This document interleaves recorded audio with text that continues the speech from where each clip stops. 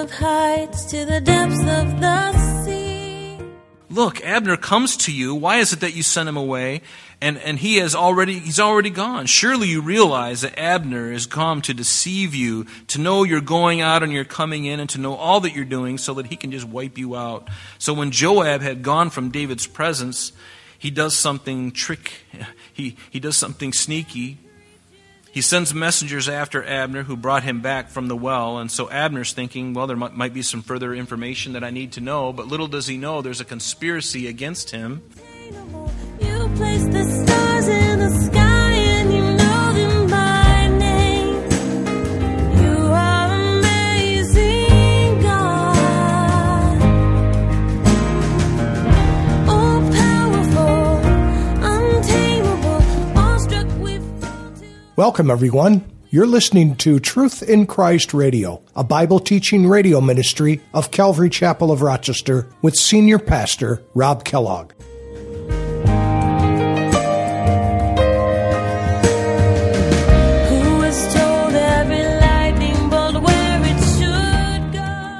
It took some time for David to settle his kingdom because of animosity among the military leaders. As a result of the meeting between David and Abner, Joab was angry at David because he let Abner go without arresting or killing him. Joab feared Abner was a deceiver, a double agent working on behalf of Ishbosheth. Abner killed Joab's brother, and Joab was the avenger of blood from Asahel. And as the chief general of the former King Saul, Abner had a lot of top-level military experience. Abner might take Joab's place as David's chief military assistant. Now let's join Pastor Rob as he finalizes chapter 3. And gold and all those things. We see that in 1 Samuel 17. And then what happens after this? After David wins the battle against Goliath. And 1 Samuel 18, beginning in verse 17, says that Saul said to David, "Here's my older daughter, Merab." And this all sounds fine and good. This is part of his reward. I'll give to her, to you as wife. Only be valiant for me and fight the Lord's battles. For Saul thought, let my hand not be against him, but let the hand of the Philistines do my dirty work, basically. And so David said to Saul, "Who am I, and what is my life and my father, that I should be son-in-law to the king?" But it happened at the time when Merab, Saul's daughter, should have been given to David, that she was given to Adriel the Meholathite as a wife. So Saul does this, because he's so jealous and he hates David so much, he promises his daughter, but right before they're married, he gives her to someone else. How would that make you feel? It's not a very good thing. And so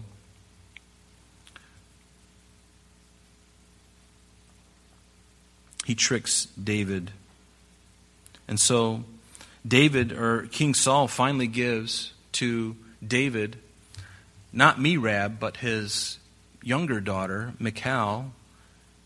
But he puts a proviso on it. He says, well, I'm not going to give you my firstborn daughter, even though I'm supposed to give her to you, and I promise, but it's okay. I'll give you to Michal, I'll give you to her. But I want you to do something for me. I want you to go kill 100 Philistines and bring back 100 foreskins. You can have her that'll be your dowry payment for my lovely daughter, Michal. So David brings back 200. He brings back 200. And so, not only did Michal belong to David originally, lawfully, but having her now back with him solidifies Israel's confidence in David, seeing that Michal was one of his wives and a member of Saul's family. That kind of makes the other 10 tribes and Benjamin feel much more comfortable coming to David, knowing that he's marrying and bringing back into his house Saul's daughter, making things right. So David, verse 14, sent messengers to Ishbosheth, Saul's son, saying, "Give me my wife Michal, whom I betrothed to myself, for 100 foreskins of the Philistines." And Ishbosheth sent and took her from her husband, from Paltiel, the son of Laish. And then her husband went along with her to Bahurim, weeping behind her. And honestly, you think of this is really sad. So Even before, when David was married to Michal, remember he was on the run and she had let him out of a window and he fled for his life. And as a result of that, there were probably a couple years where he didn't see her because he's on the run from her insane father who's trying to kill him. And so Saul gives Michal to someone else as wife, to this Paltiel. And think of how this works now. Now David wants her back. So Saul's youngest son, Ishbosheth, goes to Paltiel and says, I know my father gave you to her, or gave her to you, but she really belongs to David. Come with me, young lady. And so she goes. She doesn't appear to be complaining too much. But Paltiel, poor guy, he's walking behind her crying. Can you imagine just the horror of that? Thinking you're married and then your wife is being taken away from you. But she was legally David's. Now, verse 17, back in our text, it says, Abner had communicated with the elders of Israel, saying, in time past you were seeking for David to be king over you. Now then do it, for the Lord has spoken of David. Notice, here he is again, saying that God has done this. And he says, saying, by the hand of my servant David, I will save my people Israel from the hand of the Philistines and all the hand of all their enemies. Abner knew very well what was spoken of David.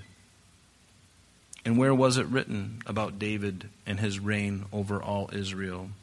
Didn't God say that to Samuel to tell to David? In 1 Samuel 13, what did it say? Beginning in verse 13. It says, Samuel said to Saul, you have done foolishly. And this is after one of Saul's acts of disobedience. Samuel says to him, you've done foolishly. You have not kept the commandment of the Lord your God, which he commanded you. For now the Lord would have established your kingdom over Israel forever. But now your kingdom shall not continue. The Lord has sought for himself a man after his own heart. And the Lord has commanded him to be commander over his people. Not just Judah, but over his people, because you have not kept what the Lord commanded you. There it is. There's part of it. What about in 1 Samuel 15, verse 28? It goes on and says, Samuel said to him, the Lord has torn the kingdom. Samuel says to Saul, the Lord has torn the kingdom of Israel from you today and has given it to a neighbor of yours who is better than you. Who is that? David. He's torn it away from you. Torn the kingdom of Israel. The whole entire thing, not just Judah. Do you see it? Seems fairly obvious, but he's talking about the whole thing, all of Israel. He goes on finally in 1 Samuel 16. What does it say? The Lord said to Samuel, how long will you mourn for Saul, seeing I have rejected him from reigning over Israel? Seeing I have rejected him from reigning over Israel, fill your horn and go. I am sending you to Jesse the Bethlehemite, for I have provided myself a king among his sons. Who is that king who is supposed to reign over all of Israel? David. So God gives to Samuel. Samuel speaks. It's written before everybody. They can see it. Everybody knows about it. Certainly Abner knew about it. Rebelled against it. But he knew, and so he's saying it now. He's very convenient now. It's a very convenient thing for Abner to say, oh, by the way, I did hear some good things about you, David. Yeah, I heard from Samuel that, that you're supposed to be the king now and over all of Israel. Yeah, I heard it, yeah. And so, trying to ingratiate himself with the king. So Abner and 20 men with him came to David at Hebron, and David made a feast for Abner and the men who were with him. And Abner said to David, I'll rise and go and gather all of Israel. And so that's what happened. David sent Abner away, and he went in peace. And here, again, Abner is trying to win favor with the king and bring all of Israel to him and say, here she is, the rest of the kingdom. And I'm sure Abner's thinking to himself, oh, it'd be really nice if I had a really nice car and a really nice house. And David, I'm sure, would have given him some kind of reward, perhaps. And he's trying to ingratiate himself. But then the plot thickens. Now, who killed Joab's brother, Asahel? Who killed him on the hilltop? Do you remember who it was? It was Abner, right? So, at that moment, the servants of David and Joab came from a raid. They brought much spoil with them, but Abner was not with David in Hebron, for he had sent him away, and for he had gone in peace. But when Joab and all the troops that were with him had come, they told Joab, saying, Abner, the son of Ner, came to the king. He has sent him away, and he has gone in peace. And then Joab came to the king, and this is where he gets angry with him, because he doesn't understand what has just transpired. And he's very suspicious of Abner, naturally so, right? Because Abner killed his brother. He's on the other side of the battle, in a sense. And he comes to David and he says, what have you done? Look, Abner comes to you. Why is it that you sent him away? And he's already gone. Surely you realize that Abner is come to deceive you, to know you're going out and you're coming in, and to know all that you're doing so that he can just wipe you out. So when Joab had gone from David's presence, he does something he does something sneaky. He sends messengers after Abner, who brought him back from the well. And so Abner's thinking, well, there might be some further information that I need to know. But little does he know there's a conspiracy against him. And so David did not know it. Now when Abner had returned to Hebron, Joab took him aside in the gate to speak to him privately. And you can see that. You can just see him coming. Hey, Abner, I got something I need to tell you. Something happened today that I really can't talk to you in front of everybody. I need you to come. I need to talk to you privately. What is it? A little closer. What is it? Oh, it's really good. You're not going to believe this, man. What is it? A little closer. And as he gets close, he reaches down, he grabs his dagger, and he thrusts it into his stomach. And isn't that exactly what Abner did to his brother, Asahel? He took the blunt end of his spear and ran it right through him, and it came in here and went out the back. And Joab says, I'm going to do the same thing to you, pal. And he does it. He stabs him right in the stomach.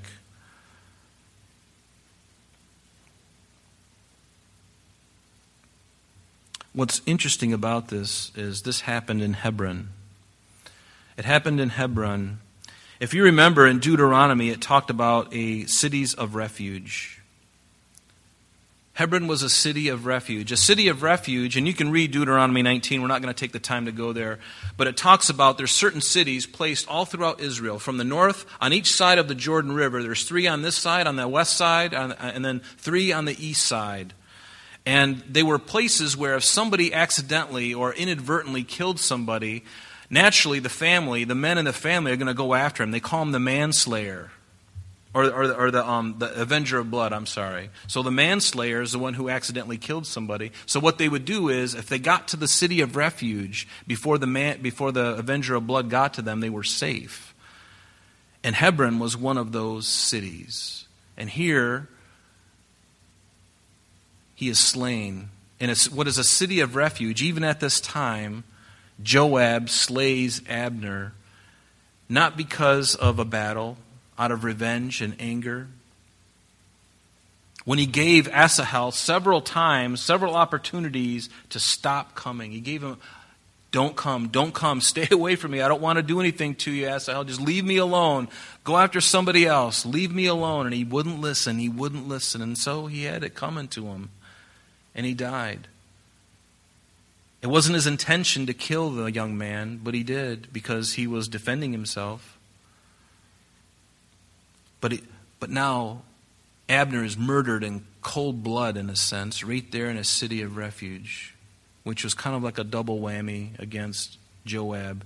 We'll learn as we go through David's life that Joab was one of these men. He was a really interesting character, not in a good way either. Very treacherous man. So verse 28, it says, afterward, when David heard it, he said, my kingdom and I are guiltless before the Lord forever of the blood of Abner the son of Ner. And let it rest on the head of Joab and all his father's house. And let there never fail to be in the house of Joab one who has a discharge, or is a leper, who leans on a staff, or falls by the sword, or who lacks bread. And so Joab and Abishai, his brother, they killed Abner. Evidently they were both there, complicit in the killing of Abner, because he had killed their brother Asahel at Gibeon. Notice what happens to David. And this is one of the wonderful things about David that I find. And I pray that we can all have a heart like this, that we don't hold grudges. And even though you have an enemy, and there came a time when David, his subjects, became a little confused because he wasn't rejoicing when these things happened. He was rather mourning for them. When Saul and Jonathan died, I can understand him, sorrowing over Jonathan, his best friend. But Saul, really? The one who's been hunting you for 7 years? And now, Abner, the commander of Saul's army, he dies. And most people think, well, David, why aren't you smiling? The kingdom is yours now. I mean, who's going to come after you now? But see, that's just the heart of a real man of God, is not just the ends justifying the means. He cared about people, and he wasn't going to take somebody's life for no reason. He wasn't going to go against and kill a man in cold blood unless they had to go to war with each other. And then the rules of engagement change. But David was such a wonderful man. It said that David said to Joab, to the people who were with him, tear your clothes. Notice, he says it to Joab, the one who killed Abner. Now Joab and all you guys, tear your clothes. It's a sign of mourning. Gird yourselves with sackcloth and mourn for Abner. And King David followed the bier, the coffin. He's following the coffin, and he sings a lament. And here's the lament. He said, should Abner die as a fool dies? Your hands were not bound, nor your feet put into fetters. As a man falls before wicked men, so you fell. And he's speaking of his own cousins, isn't he? He's speaking of Joab and the sons of Zeruiah. These are people who are related to him. These are his cousins and his people in his own family. And when all the people came to persuade David to eat food, it was still day. And David took an oath, saying, God do so to me and more also if I taste bread or anything else until the sun goes down. And all the people took note of it. And notice, and it pleased them, since whatever the king did pleased the people. And again, what another great hallmark of David. He just lived his life and made decisions in such a way that the people really understood his genuineness. They understood who he was. He wasn't just a man who was power hungry. He wasn't a killer. He was a warrior, but he wasn't a killer. He was a decent man. He was a good man. He was an honest man. For all the people, verse 37, and all Israel understood that day. Think about it. By Joab killing Abner, doesn't that just throw a wrench in the works now for the rest of Israel coming to David? Now David's general kills their general on Saul's side. I mean, that would, from all practical reasons, you look at that and you're like, it's over now. I mean, they're not going to listen to me. They're just going to come and they're going to raid and they're going to kill us all because we killed Abner. But they see David's behavior. I love this. They see his character, and it's genuine. And people can tell. Can you tell when someone is fake and when someone is real? And when you see somebody who's really genuine in their actions, doesn't it move you? It changes you. And it changed this whole nation as they began to see David. He was very upset that this has happened. He sings a lament after the coffin, telling everybody to mourn for Abner. And they understood that day that it had not been the king's intent to kill Abner, the son of Ner.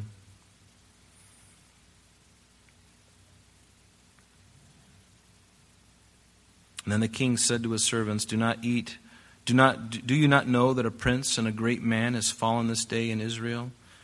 And I am weak today, though anointed king, and these men, the sons of Zeruiah, these nephews of mine, he says, they are too harsh for me. The Lord shall repay the evildoer according to his wickedness. And you know what's really surprising to me is after all of that, David still allows Joab to be the general of his army. And think of how small Joab must have felt after hearing this. I mean, this is a very solemn moment. They're mourning for Abner, and David says this.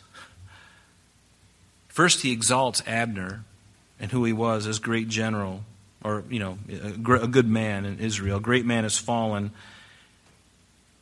And these men, the sons of Zeruiah, he says this before them all. How would you feel if your family member gets up in front of everybody and says, these sons of Zeruiah are too harsh for me. The Lord will repay the evildoer according to his wickedness. Speaking of them, speaking of Joab and Abishai, who killed him. Pretty interesting, isn't it? But just to see the decline of Saul's dynasty, and to see the treachery of Abner, and to see the treachery of Joab, and it's a real sad story, isn't it, to see that. But as we look today, we see these things happening. We see these things happening. But again, I love David's heart. He had nothing to do with it at all. You know, it's a good thing to be innocent of evil, to not have anything to do with the powers of darkness.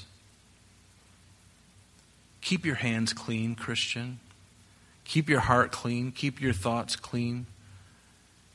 Don't be complicit in other things that people are doing, even when it's very inconvenient, and especially when it's very challenging, especially when you're around people that you love and they expect you to do a certain thing, and maybe you owe them something, and don't play the games. Don't get wrapped up. Don't feel obligated to sin so that you can appease somebody. Never do that.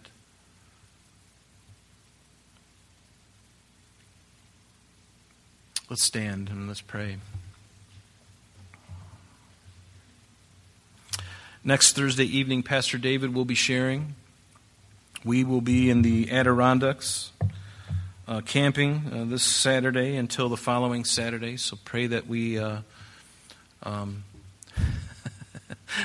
I joke around about black bears and stuff like that, but there are black bears up there, and I hear they're very hungry.